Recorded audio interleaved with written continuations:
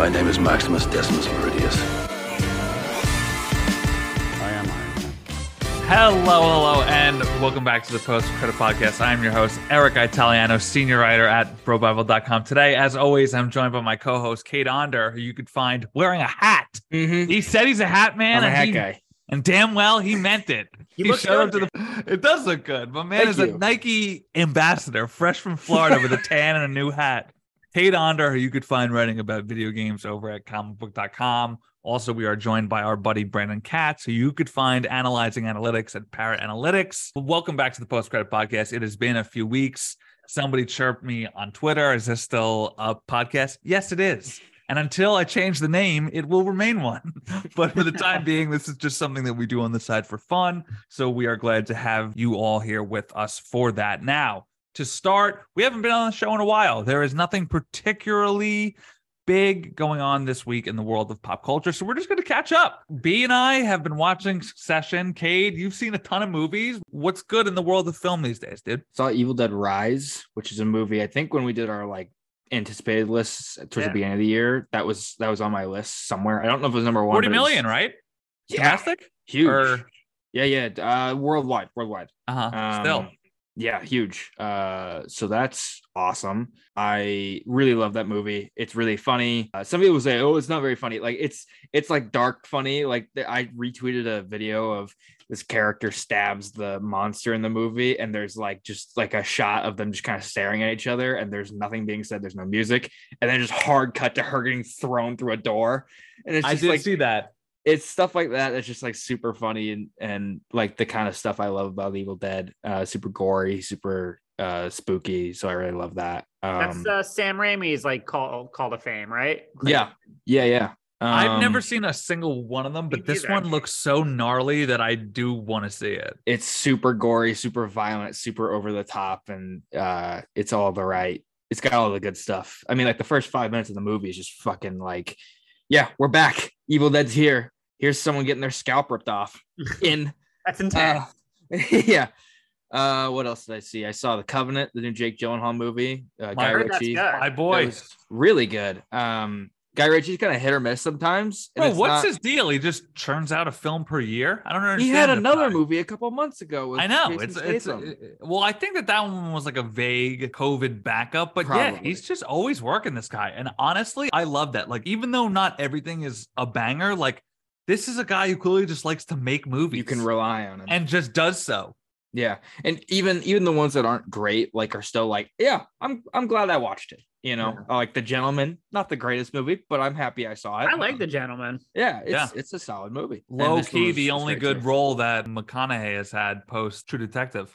Yeah, that's probably accurate. And then, oh my gosh, I saw something else. Beau is Afraid. Oh yeah, The Discourse. That's a weird movie. B, did you see it as well, or? No, I haven't seen it. And film don't Twitter, give a say fuck. what you want. I don't like Ari Aster movies. I don't like movies where You will not I like don't this know one. what the fuck's going on the entire time, and it's just bizarre for bizarre's sake. You want to love that. I'm not criticizing you. You can do what you want, but don't act like I'm some uncultured swine because I don't want to watch gory guts be ripped out of a woman for a metaphor for 3 hours. This is his probably least violent movie. When there is violence, it is violent. And there's dicks and stuff all over the place. But it's dad a dick or something. Yeah, literally his dad is a his dad's a penis, dick. Right? Or yeah, it's like that. It's a whole thing. I respect the hustle of this man getting a multi-million-dollar company to pay him to work out whatever fucked up problems he really has. This movie costs almost $40 million to make, and it will not make it back, I'm sure. But I'm not saying his artistry isn't nice and everything, and the acting isn't good. I'm sure, but I just do not like those movies at all. Yeah, it's the most of the three that he's made that's kind of okay, someone probably could have come in and told you reel it in a bit here, because I think the movie's actually really great until he starts to just be here's 10 minutes of shit that just feels it has nothing to do with the movie, and it probably does in some abstract way, but you can only go so far in that abstract direction until it gets frustrating. And then the one last thing I'll say, Barry's great. Yeah, I've watched episode 1. I've still got to catch up a bit on that. B, thoughts on this season of Succession so far? Hey y'all, it's Eric. I didn't say this live on the show, even though I probably should have, but we are going to be discussing season 4 of Succession in full spoiler territory. So if you have not seen the latest episodes of the show and you one day plan to, I would skip ahead to around the 14-minute mark, which is when we will be discussing CinemaCon and all of the discourse around the Flash. All right, 14 minutes. Skip ahead if you do not want spoilers for Succession, which are starting now. Episode 3 was an all-timer. I think this last week obviously was a bit of a slowdown, but still great. Like this show is going out with 4 elite seasons. You know, nothing really dropped below elite. And even though they had maybe 2 or 3 episode dips in terms of like top tier quality, like sometimes it wasn't always there. The fact that Succession is just killing it in its final season is so satisfying on an elemental couch potato nerds level. I love it. Are you bracing yourself for a certain type of ending? Like, what do you think the end game of a show like this is? It's kind of hard for me to picture it because despite the death of such a seismic character that Logan Roy was, everything still feels largely status quo. The characters are changing, but the world around them is not. So I don't really know. Whereas like every show, whether it be on a macro world scale or on a micro personal scale, has what amounts to like life or death stakes in a loose way. I don't see a way in which anybody in this show technically loses, and that kind of makes it hard for me to see like a dramatic conclusion, if that makes sense. I just think the kids are going to turn on each other again. Kendall going full Logan is that heartbreaking soiled destiny I talked about. But is he full Logan? He's starting to go full Logan, and I think he's going to embrace that. I don't necessarily think this is a show where the characters are going to walk away with some lesson learned. And I think that's very much the point. I mean, you're supposed to hate everybody. You can be entertained by them, but it's not like I like Tom or I like Roman, but there are moments of sympathy. So I think, ironically, Modern Family said it really well for all of life. People can't really change, but for the people that they love, they can change up to 15%, which is a very poignant kind of beautiful thing that I actually think is true for humanity. I don't think anyone's going to change. I think the question is, can like someone like Roman or Kendall, like, preserve enough of their soul to be human going forward? Probably not. And if it ends on status quo with all of them 3 just doing what they've always done, stabbing each other in the back, playing power games, being the worst versions of themselves, I love that because that's a statement in and of itself that fits very much within the Succession thematics and character building. Feel like the final season of Succession? I'm sorry, you guys are talking about it. Like, does it feel like it's coming to an end? Or because I know the actors said they didn't know. That's kind of my feeling about it. Like outside of the Logan Roy death, you know what I mean? All right. So this is a loose comparison, and I'm not trying to compare everything to the MCU, right? But let's say, when we're built, your only frame of reference in life. No. I will make other ones. When you conclude any trilogy or any series, think about the end of the fucking Leftovers, which my girlfriend just got through. It was literally about the end of the world. If you look at like Mad Men, which I've not seen, it ends with like this notoriously capitalistic monster finding peace, right? Like, I don't think that any of those sort of conclude, or even Breaking Bad, Walt dies, Sopranos, Tony dies. These are the type of pop cultural touchstones that Succession is in a league with. And I am just having a hard time picturing the cascading wave of conclusion right now. I just don't feel that. Sure.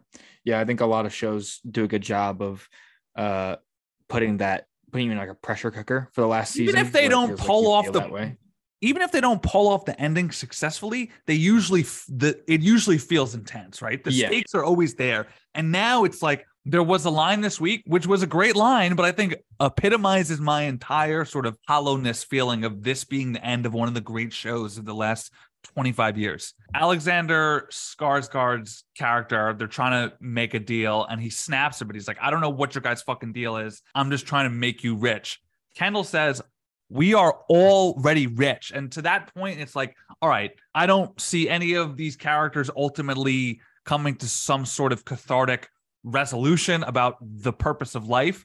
I don't see any of them bottoming out to zero. So if there is no grand finale, which may not be the point, which may just be like, this is a day in the life micro look at rich, scummy people, and that's fine. But I just don't feel that sort of epic sense that I would hope to. There have been moments, episode 3 specifically, where I'm like, all right, this is at its peak. I actually thought episode 4, The Wake, was better because it was the entire main cast, sort of like the end of Thrones, where they finally got them all in one room and all the A-listers are just trading barbs. So I have enjoyed the season as a whole, but in terms of like a definitive ending, I just don't feel like I'm there yet. Granted, there's still half the season left. So it could still get there. I don't need like grand pronouncements or action or anything. I just need something that feels thematically satisfying and within the realm of like what the journey these characters have been on, their histories, and what we know of their psyches. Like that's really what I'm looking for. And I don't need it to be, again, some massive change or like they all die in a helicopter crash. I don't need that. That's not what I'm saying either. But what I do need is a sense of payoff for investing 5 years into the show, and not just, oh, the kids are rich, but they're a bit more of dicks and their dad is dead now. That's not going to do it for me. I think with Logan passing away and the fate of the company up for grabs, that is setting them up to essentially end on a note that, to us, we can accept and believe, okay, that is setting the tone for the rest of these characters' lives. So more or less, we know where they're heading, for better and for worse. And it's probably down in the shitter in a lot of emotional and mental ways. Yeah, like, are they setting up Shiv to wind up just like her mom? Are they setting up Kendall to wind up just like her dad? These are things that I'm fine with. But I do want a little bit of more of a gut punch, especially in the admittedly genius way in which they killed off Logan. Brilliant. But it does, because of the sheer design of it, it does lack that sort of knockout punch feel to it. I think it depends on what you're looking for as the viewer. I think that might be a case-by-case basis type of thing. Yeah. All right. Next big news of the week is CinemaCon is underway in Las Vegas. I've been hearing like tons of horror stories about trying to apply. I did for the first time, got in, but unfortunately had something come up with family, couldn't make it, et cetera, et cetera. Wish I was there. Hopefully we'll try to go next year. I think that the biggest thing coming out of it so far as it relates to this podcast is the new trailer for The Flash. More specifically, I think the reactions to the film and then the discourse around it. B, based on the tweet that you said, quote, wow, you seem to like this trailer quite a bit. I actually think it is a lot worse than the first one. I am becoming concerned that Hollywood has realized that audiences are willing to just accept shit CGI, and they're just going to shove it down our throats till we choke at this point. Because, man, as much as I am preparing myself to enjoy the emotional core of sort of Barry's journey, the multiversal excitement of all these characters, it looks, and I sent out a tweet from Postcred Pod, it looks like Fortnite. And that to me is deeply concerning. So first, thoughts on the trailer and how you're feeling about the film at this point. I think it looks dope. I just cannot believe that we are looking at a world where Ezra Miller is going to remain as the Flash. Like, that boggles my mind. But yeah, I think the movie looks awesome. I think it's definitely going to get lost up its own butthole in nostalgia, like cameo multiversal shenanigans. And I think just by virtue of quote unquote, like being last, because we had the Arrowverse do it. We had Sony do it with Spider-Verse. Now we've had a lot of Marvel doing it. Like, we might be a little tired of this in terms of like, hey, this can be used to be great effect, but it still is, at the end of the day, a very effective narrative crutch that we're like, hey, Michael Keaton and all this cool stuff that you love from the last 30 years. And again, it can work, but I think after The Flash and after Spider-Verse 2, which gets all the passes, I'm kind of good on multiverse stories. And I know obviously Marvel's got a lot more to come, but I'm good. Good. But I think this trailer looks sick. I think it looks like so much fun. I really think the kind of emotional journey of Barry from Flashpoint is carried over well. Yeah. And yeah, like obviously I just said all that, but like obviously I'm excited to see Michael Keaton as Batman. I'm only human. I'm excited to see Ben Affleck as Batman. That's my guy. They'll get the Iron versus Wired. Yeah. I didn't watch the second trailer. I'm not going to. I've heard it kind of gives away a lot, and I What feel did they like give away? I don't I fucking don't know. know. I haven't I've watched heard it. that there's a spoiler in it, but I'm Yeah. not smart enough to figure it out Someone yet. said that in the group chat, and I was too embarrassed to be like, "What's the spoiler?" I don't understand. I couldn't identify what the big thing was. But once I saw that, I was like, all right, I'm definitely not going to parse through it because I remain mad about their choice to put Doomsday in the that was BVS terrible. trailer. So I'm Horrendous. like eternally scarred by that. Yeah. I try to. My rule is I try not to watch any trailers, but I also do a That's podcast about fucking movies. nuts that you do that. It's really difficult. It's easier for everything that's Wait, not. B, put words to that face you just made. It's just like Kate, I love you, but like I hate that people are like, why would you want anything spoiled in the movie? Like this is like the only way to go in like pure. I'm like, no, you know what? I want to decide for myself. Does that look good? Does That's that look like fine. shit? Am I gonna go spend money? I decided in 2014 I was going to see this movie though, when they announced it. So That's fair, but I just hate that like purity. Wow, Cade 1, B 0. Continue, Cade. But no, I mean, it really just depends on the movie. Some movies I'm like, I'll watch like a 30-second clip and I'll be like, all right, in, out, whatever. But besides the point. I think I'm still really excited for this movie. Just the little tidbits I've seen through GIFs and whatnot look really cool. That I am surprised because I was kind of like, I thought it looked like the visual effects were pretty solid in the first trailer, but again, this could be people nitpicking since I haven't seen the whole thing, but there were a couple of shots where I was like, really? Like that shot of Flash, the other Flash, and Supergirl coming out of the Batwing, and like it looks like someone put a Fortnite background on it, and I'm like, that's a little odd. If I was still a reporter, I would interview a visual effects artist on like the state of visual effects quality and be like, wait, like this trailer everyone's talking about, like thumbs up or thumbs down for someone like I mean, you I think who's in it's the pretty industry. well worn that the fact is all these VFX houses are backed up. There is an oversaturated market in terms of CGI films when you look at the percentage of films that use them. But what confuses me about The Flash is that it's been in the works forever. Yeah. Like they've had plenty of time. They finished shooting this. But then again, it's like ago. Conversely, it's like how else do you depict two people who are fast as the speed of light and a superhuman alien? So that is sort of the give and take. And I think that is ultimately like the internal struggle that the film going culture is going to have to wage within itself in coming years. You want these increasingly fantastical stories. Don't expect it to look like Heat. Like at the end I don't of think the this movie day, looks that bad either. Like Yeah, I think there's no, just a but couple it things looks in it. It not only does it look CGI, it looks like I'm watching a video game, which is almost. Remember when Ang Lee tried that super hyper FPS thing with Billy Lynn's halftime walk, and everyone was like, "No, please stop." This is the other side of that coin. Yeah.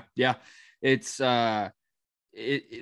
this movie also has like a hyper stylized look to it. It feels like it's trying to exist within Snyder's style, but still have like its own like ripple on it. You know, it's like because it's obviously not imitating. It is using one of his movies as like the story, which is Man of Steel, right? So like you want to make sure that if you're going to go back to Man of Steel and you're going to exist within that movie, basically, it looks right. And so, but you also don't want to be like, I'm copying Snyder. So like, there's this weird. But Man of Steel looked better then than this does now. Granted, I've not seen the full film, but that's just my first takeaway from it. Absolutely. At the end of the day, I'm willing to forgive occasionally bad CGI if the movie is good. Like the Rhino in Black Panther and like the dragon at the end of Shang-Chi. Like I don't even think about those anymore. I don't care. It's good for like a one-off joke in a tweet out of the theater.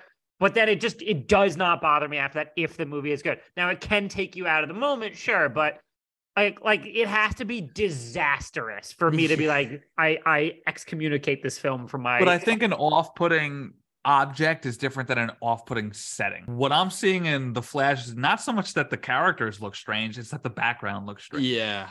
I think that's worse than a character because characters usually go by so fast and whatever. Right, exactly. Like you can get past it. But if this looks like a Windows Mac wallpaper background, you know. So it's. I think that's the like problem. Scooby-Doo when they run and the background doesn't change. Yeah, exactly. Exactly. No, I completely agree. The next thing I want to touch on is the discourse around it. I talk about on this show all the time, confirmation bias. I went into the Batman being like, dude, you've got to reel it in here. You've got to try to analyze this somewhat objectively, but it's hard. People love the things that they love. People hate the things that they hate. So when you give me a movie with The Flash in what sounds like a legitimately compelling turn, arguably the most beloved actor / comic book superhero portrayal of all time, plus a new introduction of a Superman related character that we've never seen on film before, plus we've seen Supergirl on film. It was just a really bad film in the 1980s. Oh, okay. Right. Okay. Yeah. Okay. But don't watch it. It's so bad. Okay. What is that? 3 or 4? No. She got her own movie. Oh, whoa! It's absolute disaster. Oh shit! I didn't even know that. Wow, probably ago. 4 the better. And the general excitement around the growing DCU, it doesn't surprise me that people are giddy about it. What does surprise me is like the Tom Cruise thing, right? What's so random? Tom Cruise is so fucking rich that there's no way that this is a paid favor unless David Zaslav knows that Tom Cruise murdered somebody to get into the Church of Scientology. Allegedly, that's just a joke. That's just a joke. Tom Cruise, don't come sue me. I don't know exactly why he would say something like this and why a report would come out like this unless he genuinely meant it. This is a guy who peak COVID showed up to Tenet, was like back to the cinema wearing a full mask. So you combine that. This is like the most Tom Cruise thing, actually. What is? And it's a movie that's coming out around the time of his movie too. So he doesn't have to worry about there's no big blockbusters this summer I can get behind. I gotta support the Flash. He doesn't. It is a month. It's about a month. Yeah. Kid. But still the business savage that Tom Cruise is, you would think. So unless Zaslav knows where the bodies are buried, my assumption is that Cruise genuinely loved it. So you take a man who is the human embodiment of blockbuster film, and then you add the reactions that we've seen. There's this one guy on Twitter. I'm not going to name him on here because I don't want to be rude. If you want to see who I mean, go to my Twitter account. But he was like, I am ashamed of my profession. This is, I am so embarrassed. People are corporate shills. And I quote tweeted, I was like, oh, you mean people who voluntarily professional movie fans who flew out to Las Vegas, who were the first people in the world to see a highly anticipated $200 million blockbuster are pumped by what they've seen. So now criticism is dead and film journalists could get fucked. But I think the truth is somewhere in between those two things, right? How do we parse what the actual quality of the film is versus our excitement for it?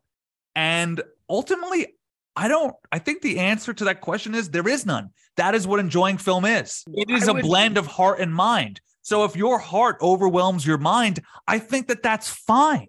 I think that, first of all, that was all beautifully said, and I couldn't agree more with everything you said.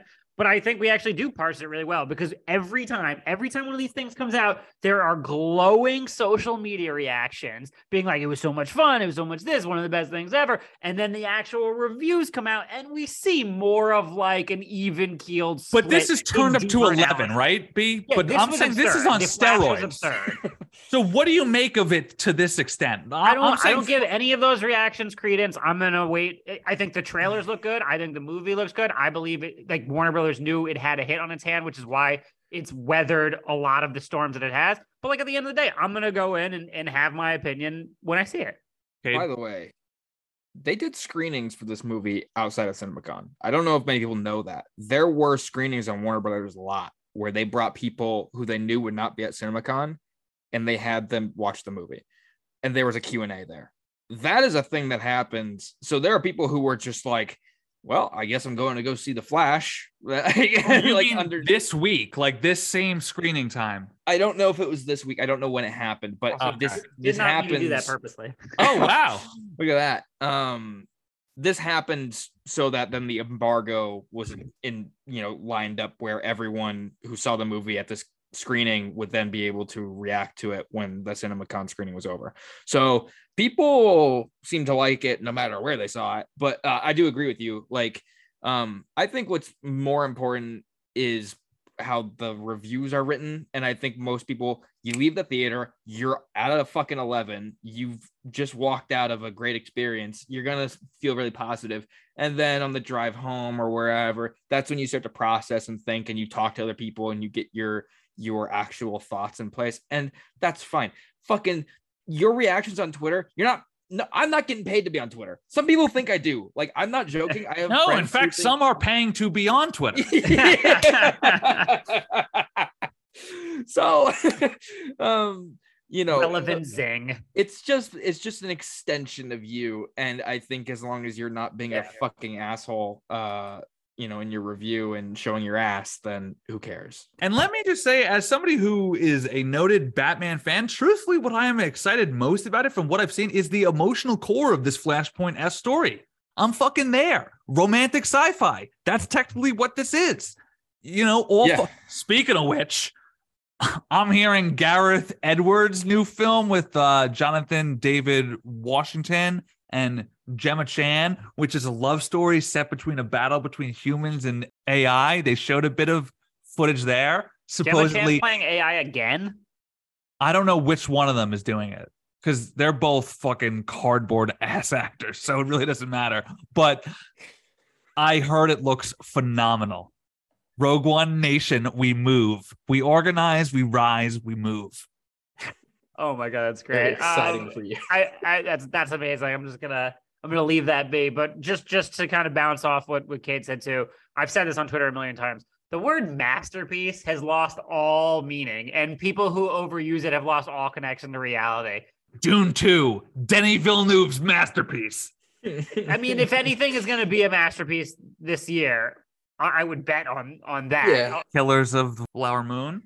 Yeah, maybe I'd say there are some real masterpieces actually coming out this year. I always say there should be you should get 1.5 masterpieces Barbie a year, top. You can't go over 1.5. So I didn't see anyone necessarily say The Flash is a masterpiece, but it's in line with what we're talking about. These but I'm seeing the same old best DC film since Dark Knight.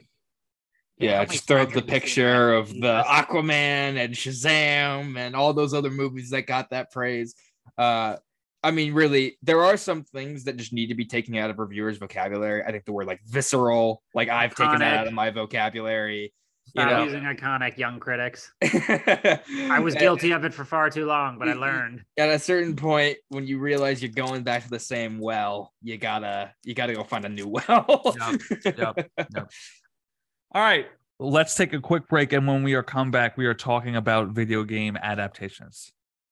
When you need mealtime inspiration, it's worth shopping Kroger, where you'll find over 30,000 mouth-watering choices that excite your inner foodie. And no matter what tasty choice you make, you'll enjoy our everyday low prices, plus extra ways to save, like digital coupons worth over $600 each week. You can also save up to $1 off per gallon at the pump with fuel points. More savings and more inspiring flavors make shopping Kroger worth it every time. Kroger, fresh for everyone. Fuel restrictions apply.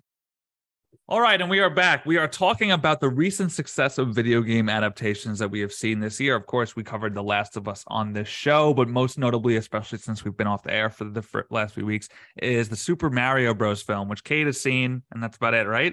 I saw it. Oh, fantastic. It has made $900 million so far. It will cross $1 billion. Brandon, I believe at some point at this podcast, I told you that it would when you published your list, and I was like, what about Mario? And Mario? Oh yeah, you're one of those. Well, I've heard it's I've heard it's like a a New York Jersey thing. To be honest, it's Mario. What did I say, Mario? Mm-hmm. Yeah, I mean, this was always going to be successful. I didn't doubt that. But all right, so you guys have seen it. You guys are more apt to speak on it than me. Thoughts? I really yeah, I enjoyed it.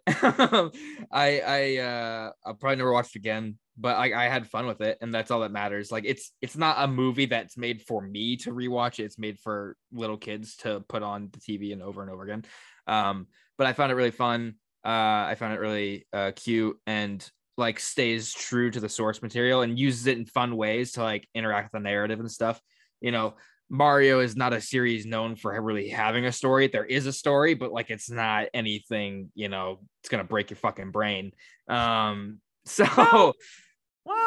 Well, No, I mean, I'm not saying from its complex standpoint, but from a sheer like, oh, Italian plumber gets Yeah. sucked into a magical kingdom through a pipe.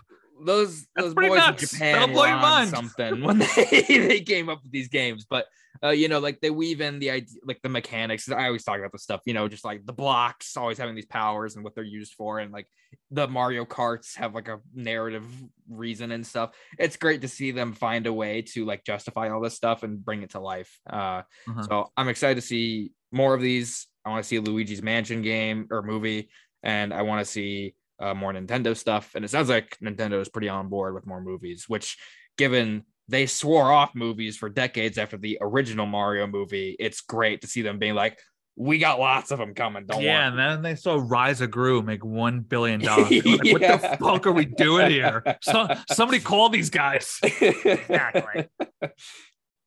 Brandon? I give it a 0 because it didn't include my favorite Mario Kart line where Mario's like, here we go. And I just love that shit. But no, I agree a lot with Kay. Like I walk out giving it like a C. It was cute enough. There is no story. It's just stitched together set pieces that like represent like, Super Mario Brothers, Mario Kart, like other Mario things. And it's fine. But I think the idea, despite how exhausted some might be with the general concept, the idea of a Nintendo Cinematic Universe is just a no-brainer, particularly since this is because Illumination's whole shtick is that it's hyper geared towards younger kids, which is why they make good stuff, but it's not necessarily my cup of tea, particularly as compared to Pixar or Walt Disney Animation, which is very much including emotional maturity and nuance so that adults dig it too. And Illumination doesn't really care about that, but that's what separates them. And that's why they've reeled off a ton of successful movies in a row. And so to have a Nintendo Cinematic Universe in that vein that isn't probably as exhausting as the other shared cinematic universes that we've dealt with over the last decade, really good idea. It's just going to absolutely print money, and it should culminate. I gave an interview yesterday about this. I was talking about it. It should culminate in some sort of like Super Smash Brothers, Avengers style crossover. And like, am I interested in seeing that from like a narratives perspective? Not a ton, but like, yeah, I'll go to the theater to see that. I'll buy a ticket. That sounds kind of fun. Yeah, exactly. So, I mean, okay. No. Oh, all right. He just rejects the premise.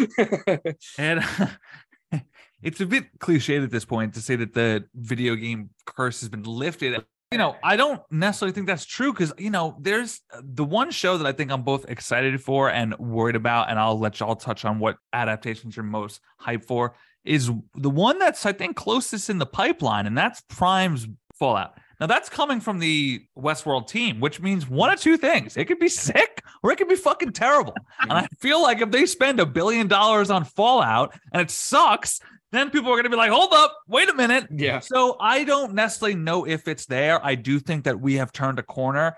The Last of Us and Mario, specifically because they're on the two other ends of the spectrum, right? Yes, HBO spent a lot of bread on that, but all the characters are dirty as shit. You know what I mean? It is a very parsed back, stripped down, human level ground floor show. Whereas Mario is virtually as fantastical and in a more cynical way, dollar driven, even though they both are. You could clearly tell that The Last of Us has something on its mind, right? Whereas like Mario is literally like all it's thinking of, whereas you've seen that meme of a chimp just psh, psh. It's just Mario going, here we go, here we go, here we go. Like that is it's a good thing though, because you have both sides of the spectrum represented. And that is, and what I said too, the video game curse had already essentially been lifted, but the back-to-back successes of these two things on such different planes of like critical quality and objective has really dropped the question mark from the video game curse, concept once and for all. Like you can make something that is successful, that is an adaptation of these games,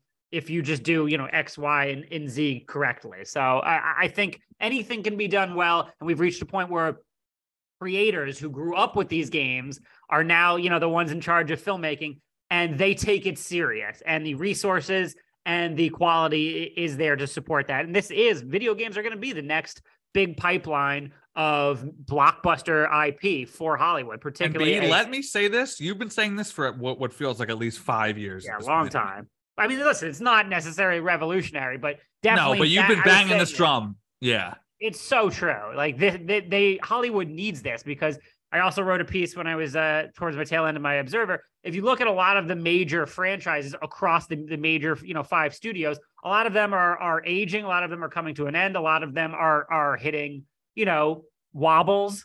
And so it's interesting that, like, where is the next rash of IP going to come from? Because we can't just recycle our libraries ad infinitum in this reboot culture that we're in. So this is where it's going to come from. But why is it taking so long? I mean, is it as simple as, oh, the kids who grew up playing them are now the ones who make the shows? It's That's not part like of it. Like they have been adapting books and adaptations of plays and what have you for decades. So what is the breakthrough here? Trial and error is part of it. You got to remember, video games are an active medium, and screened entertainment is a passive medium. So they have to figure out how to bridge that gap from a narrative storytelling standpoint. They have to figure out how to graft a personality onto a main character who typically, historically, is a little bit blank. So the player can project themselves into that kind of avatar. And now they have to make somebody who's compelling, who can lead a project. And then you have, again, the actual fact of, like, this is like complicated to build a story around. How do we do it? And you had so many different versions and attempts that were so bad that we've just learned our lesson, much like comic books. It's a very similar transition where they were on the periphery of pop culture and were considered a joke by, the gatekeeping mainstream Hollywood, and slowly but surely became the bedrock as, the perceptions changed over time. So we're seeing a very similar thing with video games. And I really think we've gotten over, like, the final hurdle. And also, too, from a narrative standpoint, like, you look at something like first season of Westworld, it's essentially video game characters going on a level around and around. Or you look at the, particularly first season like Mando, it's essentially a lot of, like, infiltrate a base, which is very video game-esque. So you saw tenets of video game storytelling make their way into mainstream storytelling. And now it's just the floodgates are open. And, I have high hopes. I'm not even a gamer, but I have very high hopes for the genre moving forward. Cade, you had a slight smark. I've been sitting over here waiting to say 500 different things, but Right, no, you're totally okay. The most interesting thing is, so when The Last of Us was about to come out, there was this quote going around that, like, The Last of Us is like the first real video game adaptation or whatever. And people were like, there's a cyberpunk anime, there's Arcane, there's all this stuff. I'm like, go fucking watch those things and tell me if they actually adapt the video game. They tell a story within the universe. There has not been a successful video game adaptation to date that tells a game's story in a movie or TV show. There's just not. Sonic the Hedgehog is not even a Sonic like game at all. Like, it is Sonic exists in the real world. That's not a fucking Sonic game. And no fucking game it's just not. No, I know, but, like, how much of a stickler are we going to be? Like, you have to create the stories. Right, yeah. I don't care. No, but if they took Batman and dropped him in New York City, I'd be like, what the fuck is going on here? I don't have a problem with it. My point is just, like, no, The Last of Us was the first thing to successfully take the game's story and translate it to another medium without losing anything. It is the game. And everyone who has not played the game can go and watch the show and have the mostly same experience as people who played the game in 2013 did. But counterpoint, wasn't The Last of Us considered the most cinematic narrative game ever made? It was. Right. So how can you can't really take Sonic going around a circle to get rings and make a narrative around that. You have to create something else. I think the Mario movie does exactly that. The Mario movie is very simple, but for all of its shortcomings as just a movie that does tell a story, it's still successful of being a Mario game as a movie, right?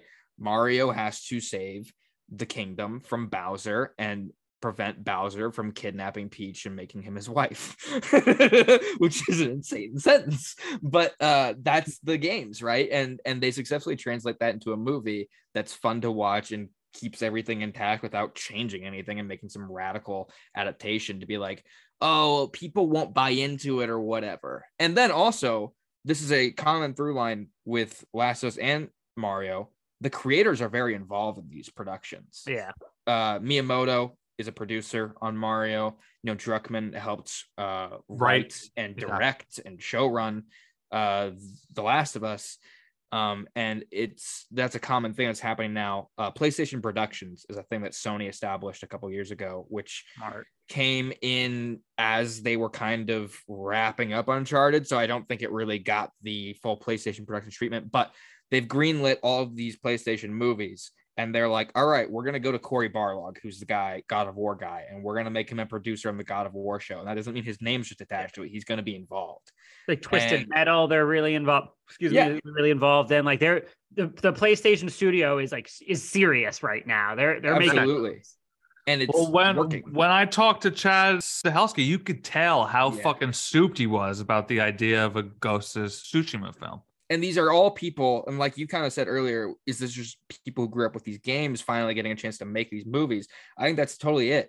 I think previously these studios would look at directors and be like, who's the best director? Yeah. And not necessarily someone who cares. Like David O. Russell was going to do an Uncharted movie. I doubt fucking David O. Russell's ever played Uncharted. It's the same thing as like Bryan Singer not allowing comic books on the set of X-Men. Like finally we've reached a point where we're like, oh no, we're going to have a happy medium between like original creation and honoring the game. And just to add to like, what a lame director move. What a cocksucker that guy is. But just to add to the process too, we've also figured out which mediums kind of work best. Like outside of like Resident Evil and like very like low budget, theatrically you see family friendly like comedy and lots of animation do the best, both in terms of paired analytics demand and in terms of box office. You see like the more mature, crime, horror, drama, sci-fi, you see those things really now are best suited for either TV or particularly a streaming home. And you've seen that with the success of Halo, the success of Witcher and other things of that nature. So it also took time to figure out what might be the best delivery mechanism for the types of video game content we want to put on screen. The mid 2000s got very close with this. Neil Blomkamp was going to do a Halo movie, and there's some test footage out there of that looks like a Halo, like better than the shit we got on Paramount. That shit was diabolical. I mean, not a great show, but a successful commercial. Yeah. And what was it? The BioShock movie script that Gore Verbinski was going to direct, which would have been fucking amazing. Yeah. That script, if you go read it, is like, that's BioShock. Like there are some changes in there, but it's BioShock. And all of the concept art is like, man, they were going to go full blown, like crazy, weird sci-fi bullshit. That's and frustrating. It got super close to being made, but Universal got cold feet. They're like, this is hard R. This is going to be really expensive. Yeah. I don't think we should do this. But it wouldn't have worked then.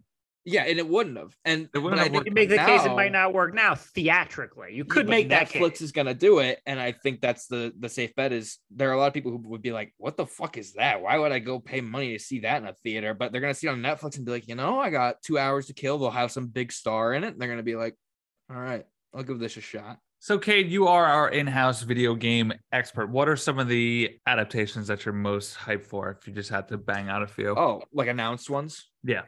I'm really excited for Ghost of Tsushima. The Gran Turismo movie sounds super fucking cool, which I never thought I'd say. Which one's Chad Stileski's? That's Ghost of Tsushima.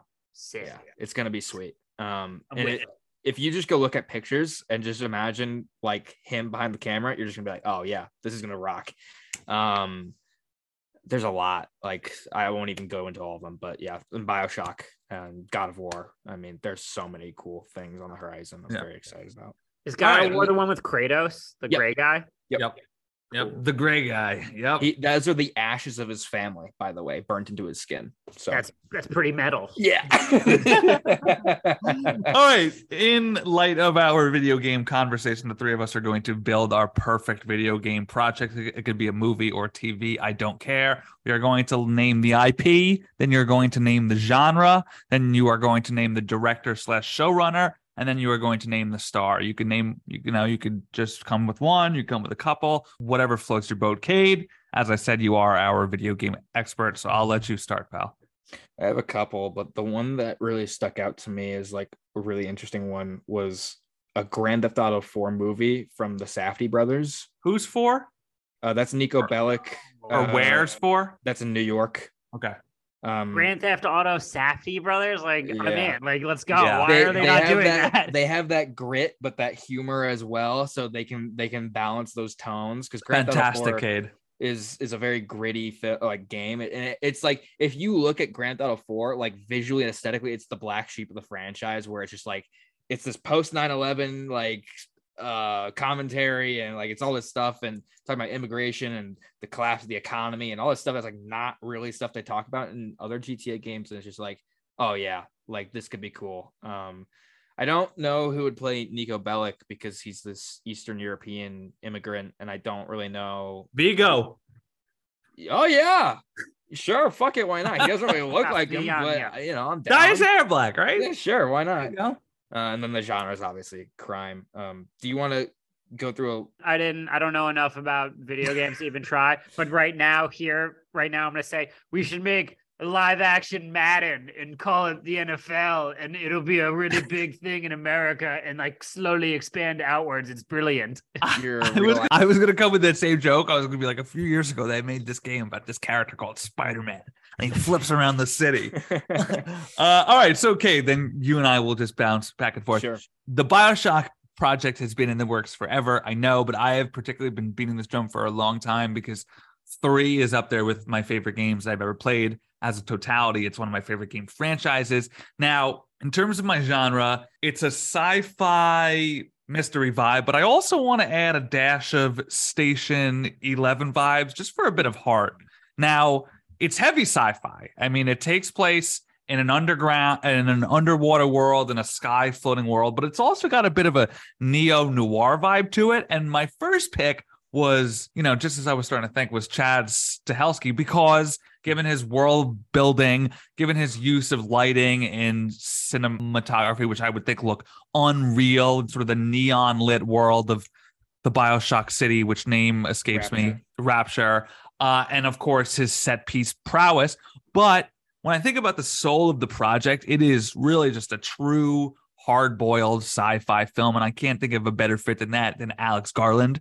He hasn't really quite tackled something that big yet, but I think that this would be a nice next step for him. And my star, if I was making a BioShock project, I would try to figure out a way to meld 1 and 2 and 3. I don't really know how you do that, but the first 2 don't really have I don't know if like the protagonist in the first 2 is like as featured as he is in the third one, where he's got a name and a face. But of course, I'm going to once again insert my boy Jake Gyllenhaal into the BioShock series. I would want this to be a show. I would want it to be a show just because the world is so expansive. You literally want to investigate every corner of that world. So I just don't see how they do that in a film series. I would say for my next one, I'm a big Call of Duty guy. And Call of Duty has some of the most cinematic stories out there. I mean, they're like 5-6 hours long, and they're just like pedal to the metal, fucking guns, explosion, cool shit. Bad, I feel like war movies have really made a comeback lately too. Oh yeah, and I was literally thinking about this. Oh yeah. Oh yeah, what are you, man. Canadian kid? Oh, yeah. No, we're too polite to have a war though, eh? The Covenant had me thinking of like some of the action scenes. I'm like, oh, this would make like a great Call of Duty movie. Was like Call of Duty Modern Warfare is like, that is all it is. It's just like Michael Bay. So Michael Bay is gonna do this. That's my pick here.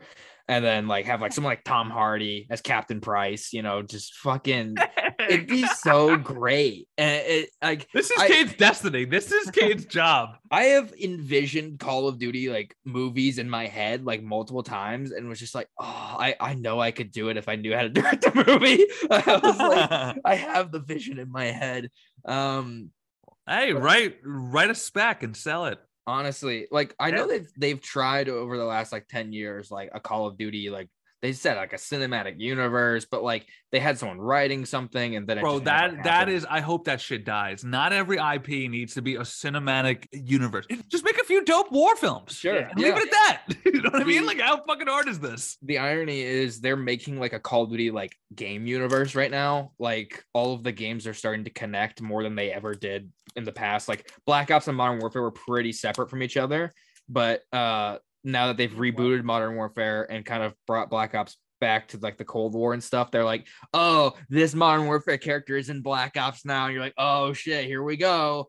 Now that you're just talking about like Call of Duty and the connected stuff, like I think it would be really sick if they kind of did a Black Mirror thing where it's like 3-hour-long episodes and each episode is just like a different war throughout history and stuff. Like that would be cool. I'd be down. I mean, with that's that. what Call of Duty was when it like first started. Was like it was Right. all just like World War II. There wasn't really a story. It was just like, here's the greatest battles, and we're gonna put you in it. And then Modern Warfare was like, we're gonna just do some insane bullshit, like the city gets nuked, and now there's Russians shooting up airports. And then they went even further and like, now we've got fucking jetpacks, bitches. Yeah, now we're in space and David Bowie's playing, and it's fucking awesome. So Wait, David Bowie?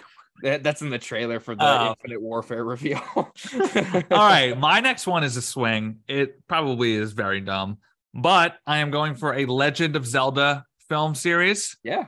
I'm tapping Peter Jackson because who better to helm a sort of fantasy action adventure franchise. And then this is like, all right, I'm doing the best I can here. I'm going for Anya Taylor-Joy as Zelda, and I'm going for Paul Mescal as Link. I don't know. That's a swing.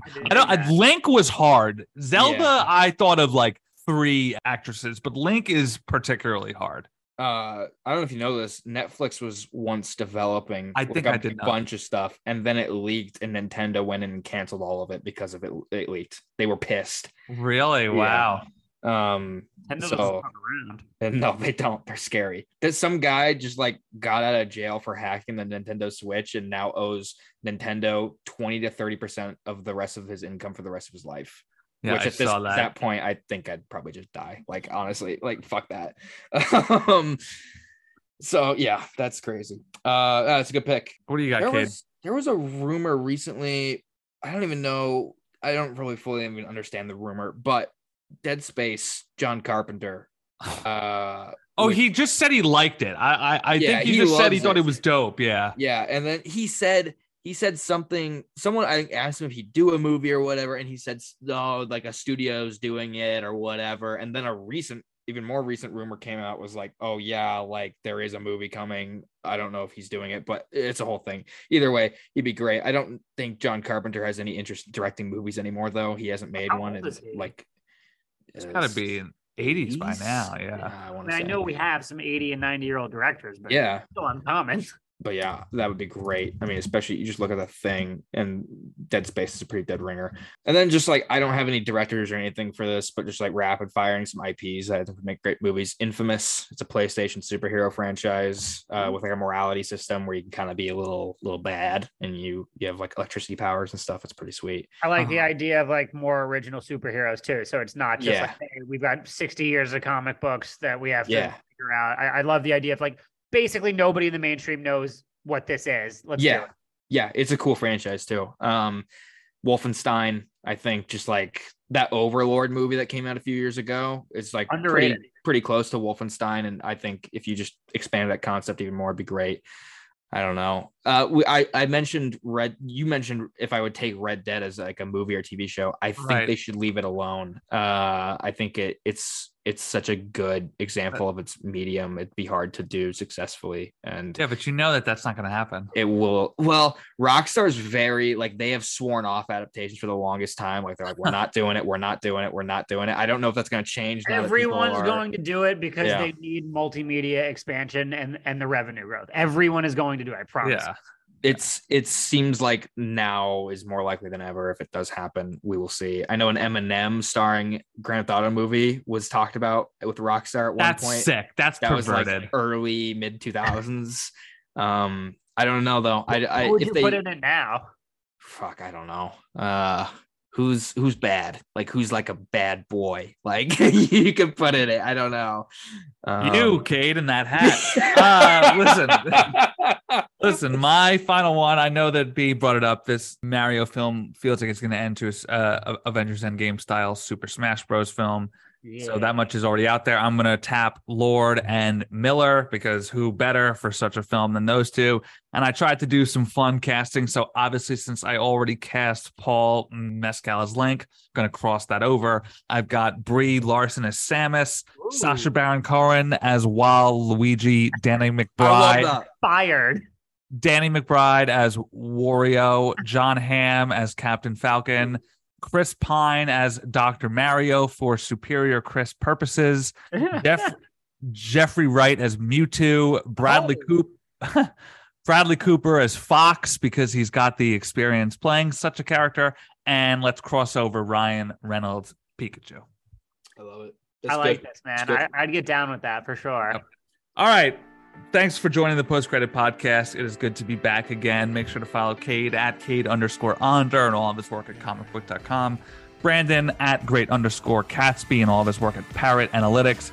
Myself, Eric Italiano, and Bro Bible and Post Credit Pod. Leave us a 5-star review on Spotify, Apple Podcasts, or wherever else you could find to leave us a review. Tune in next week. We will be covering a bit more Succession, a bit more of Barry, and of course, Guardians of the Galaxy 3. All right, y'all. Peace. My name is Maximus Decimus Meridius.